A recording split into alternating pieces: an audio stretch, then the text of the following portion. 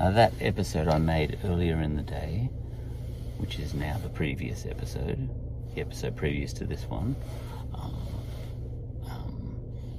has, prompted another thought. So I'll have that other thought. That episode actually got chopped off unceremoniously, as plenty of my episodes do, when the phone goes flat or for some other reason. I don't get into editing. You get it as it goes, and sometimes it goes badly. At the end of that, I was I was drawing an analogy. The Pearl Fishers, that's an opera, and it's set in Sri Lanka, and it's written by a Frenchman who seems to not really know a hell of a lot about Sri Lanka and Sri Lanka's gods and all that sort of thing, as far as I can see. I don't know whether he ever went there, but he wrote an opera about some pearl fishers in Sri Lanka, and there were people in the pearl fishing community whose job it was to appease the gods and to ward off evil spirits, to keep the pearl fishers, excuse me, to keep the pearl fishers safe. So I likened that to those guys being health and safety officers in a workplace in a different context than we are used to, because that was what they were all about. The safety of the pearl fishers, and there were a whole lot of other people other than the actual pearl fishers themselves in that working community, whose job it was to keep the pearl fishers safe, and the way to do that in those days was to appease the gods and to ward off evil spirits, which might whip up storms and sink boats and drown pearl fishers and so on. Now, and in that episode I made, I somewhat mused that these health and safety officers, workplace safety officers at that time, were not that different to us in our time. They were operating on hard evidence as they saw it. They were looking at the data of their time, and the data was telling them, hard data, evidence-based health and safety, hard data concerning what was causing workplace accidents and workplace death too. So sometimes, a storm would come and pearl fishers would die. People in the workplace would die. Just like as happens now, sometimes someone in your workplace dies on a building site or whatever. Okay, so this is no different. And they looked at they collected all the data, and the data told them that it was the gods doing this, whipping up storms and things like that, and making accidents happen, and so on and so forth. And so they were putting in place controls to do something about these risks. And the controls were, for example, to sacrifice a virgin. It's an oldie but a goodie. People used to love doing that sort of stuff. So there was a young girl in the show who had to give up her life, basically, to appease the gods for workplace safety. Now, it happened to be, some sort of fake Sri Lanka where they didn't actually kill her, but she was still sacrificing herself. in a different way, you know. And I explained all of that. Look, in other cultures, they would actually kill the girl physically, but this girl was, you know, she had to sacrifice herself in as much as she wasn't allowed to have her face wasn't allowed to be shown in public. She wasn't allowed to have any friends and all that sort of stuff. She could never take a lover or a husband or anything like that. She had to sacrifice herself. So it's a variation on the same theme that you see in other cultures back then, and probably now in some places, where to really keep the gods happy and to keep the workplace safe, you sacrifice a virgin. Okay, and the priests were, you know, always supported this idea because it was, now they were look, the evidence was telling them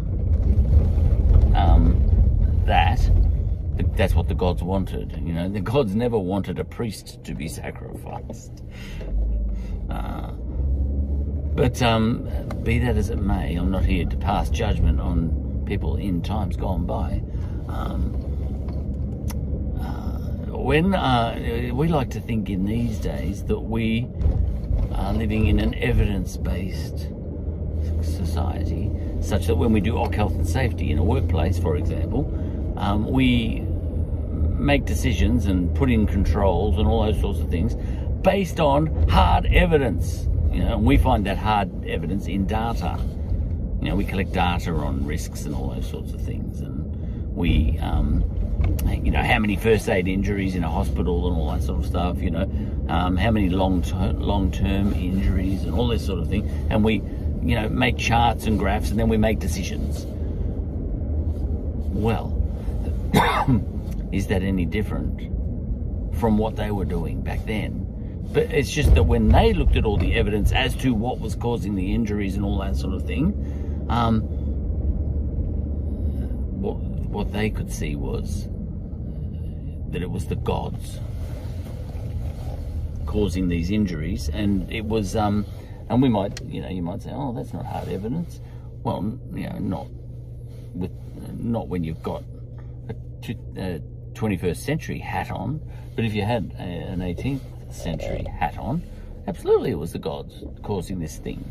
You know, so if you didn't want a storm, the control you would put in place, if you didn't want a storm coming along and drowning half your pearl fishes and wrecking half your boats, you looked at the data, the hard evidence, and the data, and it was just a matter of fact that the gods were real as they understood them, and this was Sri Lanka, so it'd be all the sort of Indian, Sri Lankan style gods and all that sort of stuff. Okay, and they were causing these storms because they were unhappy. So now this is hard evidence. Now, so it's chauvinistic for us to say, oh no, but we operate on hard evidence now. And they were operating on superstition. But no, they were operating on hard evidence. Things like Brahma, you know, he came up a lot in the opera. He was just a matter of fact. You know, the fact that he was having, that he was interfering in nature, you know, making and whipping up storms and all that sort of stuff, that was just a fact. So it wasn't a matter of opinion or anything like that. It was data-driven. You know, you could look into any scripture and the data was there. Totally proven. All right.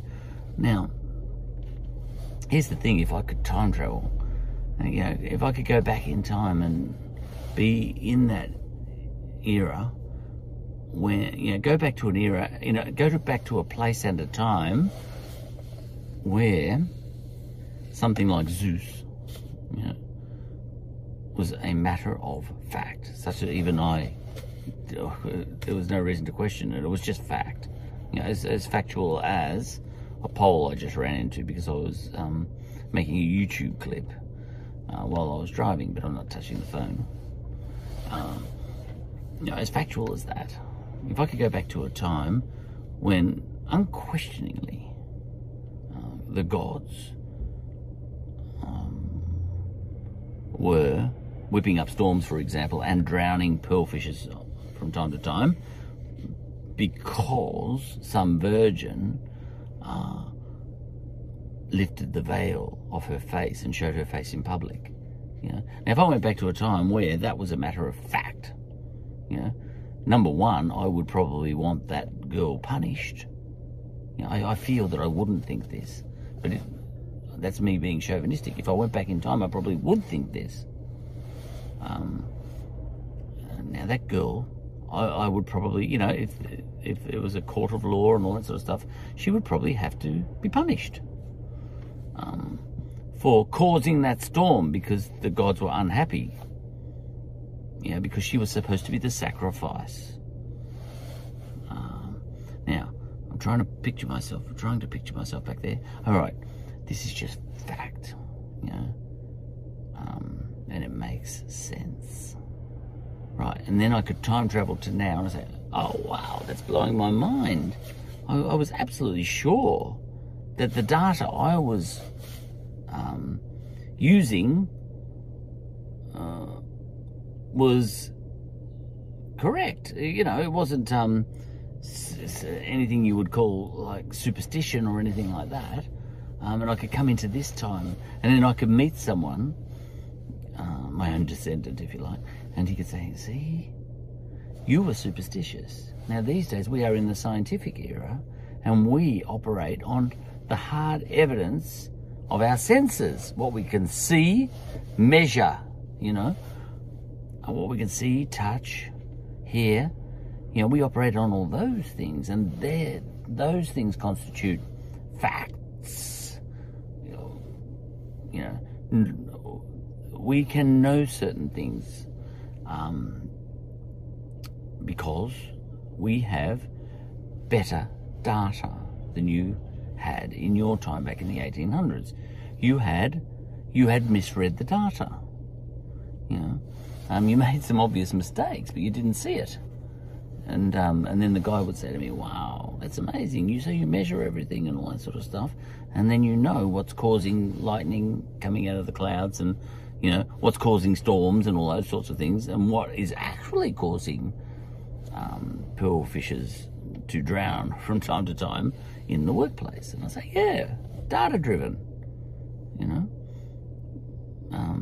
The evidence of our eyes, our ears, our sense of touch and all that sort of thing, we feed that into computers and then we know certain things like what's causing pearlfishers to die in the workplace. And this other person says, oh, right, we fed all that into our sort of database, you know, and we came up with the fact that it was God that was causing all of that. And I say, see, that's where you're silly. You know, like, I don't blame you, but, you know, it didn't occur to you to be more sensible like we are. And I would feel very relaxed at that point that that my ideas of fact were unassailable. In the same way this guy thought his ideas of facts were unassailable. You know? That's the end of the discussion, really, as far as I'm concerned, really, in my time. But it does get me thinking. Imagine if I could go another 200 years into the future to one of my descendants. All right, so we had this guy back in the 1800s. We've got me now in the 21st century. I'll go to the 23rd century now in a time machine. And maybe there'll be a guy there who'll say, you were operating on the evidence of what you called science, things you can measure. Yeah, there's this whole other thing that's driving the universe that you didn't even know about. You thought all the physics of the universe, you know, force, matter, time, all these things, you know, all these things you felt you could measure, you thought they were driving the universe and causing the storms, for example, to whip up, you know. And whereas you know, that guy back in the 1800s prayed to the gods and said, please don't whip up the storm, you were measuring things and saying, right, we're going to make sure that, right, we're going to put controls in place to control the storms. in as much as, you know, we're going to build cyclone-proof bungalows for the workers and all that sort of stuff, you know, and all that sort of stuff. Okay, that's what you did in your era. Oh my God. If only you had known. You see, you thought you were at the end of the process. You thought that guy got it wrong and you had it right because you've got science, that you know, that was primitive back there, and you have arrived at something sensible. But what you didn't know is you were only a stepping stone. There's something else even beyond that that you just didn't know about. And it's, you know, X, Y, Z, whatever it is, that's actually controlling space and time and matter and all that sort of stuff and energy. You didn't know about this other thing. This guy way back here actually was closer. You know, he called it the gods, but it's this other thing, X, Y, Z. I don't know what that is, but a whole new physics, you know, of some sort. Here's you tinkering in the 21st century with ideas of space, time, you know, and you trip over and you got a piece of broken concrete, and that's a risk in the workplace. If only you had known that if you had you know, I don't know what that X, Y, Z is, but you could have used the force within you to float over that stone or something, you know, where that broken pavement couldn't be a risk to you, but you just didn't know it because you thought you'd got there. You thought you were at the end of the process. And this all sounds mad, but this guy back here was absolutely certain he was at the end of the process, and that he had it right, that he understood what was causing storms and all that sort of stuff, gods, you know, and now here am I. I'm not that different from him in one way. I think I am, but you know, where I think, physics is driving the storms and all that sort of stuff, you know, and it would be just like that guy got his mind blown when he came into my era. I could get my mind blown by going into a future era, and there might be something underlying the physics and driving the physics, and that we may in that era in the future be able to control that stuff and alter time and space and matter and energy and all that sort of stuff, which all sounds mad to me because I've got all these rules in my head about conservation of energy, but, you know, all this sort of stuff, and time, you know, the arrow of time and all that sort of stuff. But I might be able to go into the future and you know, even all the stuff that's falling into my head now, you know, the Back to the Future problems, you know, if there were people in the future that could time travel, why haven't we been seeing them cruising about like tourists for the last 5,000 years, coming back in time, you know? But there might be a good reason for that, which I can't even fathom. But the point is, the good thing about science, I think, is science never, a true scientist never says he knows anything as a fact. You know? What he says is, on the strength of the evidence to hand, you know, I think X, Y, Z, you know.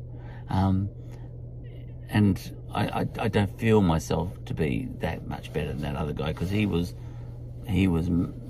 coming to conclusions also based on his evidence to hand, and that's what I'm doing now. So what a scientist does is allow for the possibility of something, you know, that you've got it wrong, and that's the good thing about it, being a scientist. I'm not really a scientist, but let's pretend I'm a scientist. The good thing about being scientifically minded is you don't think that you're the smart guy and he's the dummy.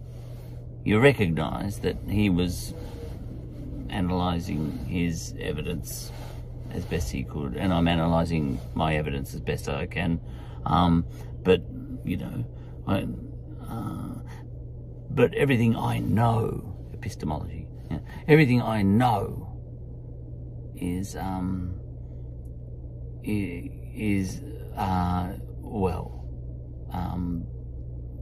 based on my best efforts at perceiving what I'm looking at, or listening to, or touching, and all that sort of stuff. The evidence, my five senses, I'm trusting them. I know that I'm trusting them, and they could be faulty, and I may find out something really interesting 200 years from now. I think science keeps you humble in a certain way that, you know, like being a preacher can't keep you humble, because a scientist is humble, a proper scientist is humble, because he doesn't know that he knows anything for sure. He doubts that he knows anything for sure. That's a better way of putting it. He says, look, I know that force equals mass times acceleration, but that's only on the basis of experiments. One day an apple might fall out of a tree and fall up. It's possible. It's just that it's never been measured before. You know, it may happen. And if it does do that one day, you know, this guy 200 years from now into the future, he might have some new physics by then that can explain that. And he might be able to even tweak time. He might even be able to time travel in such a way as he's come back here and he's sitting in the car right here next to me, but I can't see him, which is absolutely bizarre. But you never know. All right, that's what I'm getting at. I went to the Pearlfishers last night, and it was an opera, and it was like watching a workplace health and safety show, you know, an health and safety video sort of thing, except it was an opera. And you had all these safety officers trying to keep the pearlfishers safe. And the way they did that was to offer sacrifices and so on to the gods. And what they did was carry out little routines to ward off evil spirits which might whip up storms and cause workplace safety injuries, you know, or death for the pearl fishers of Sri Lanka.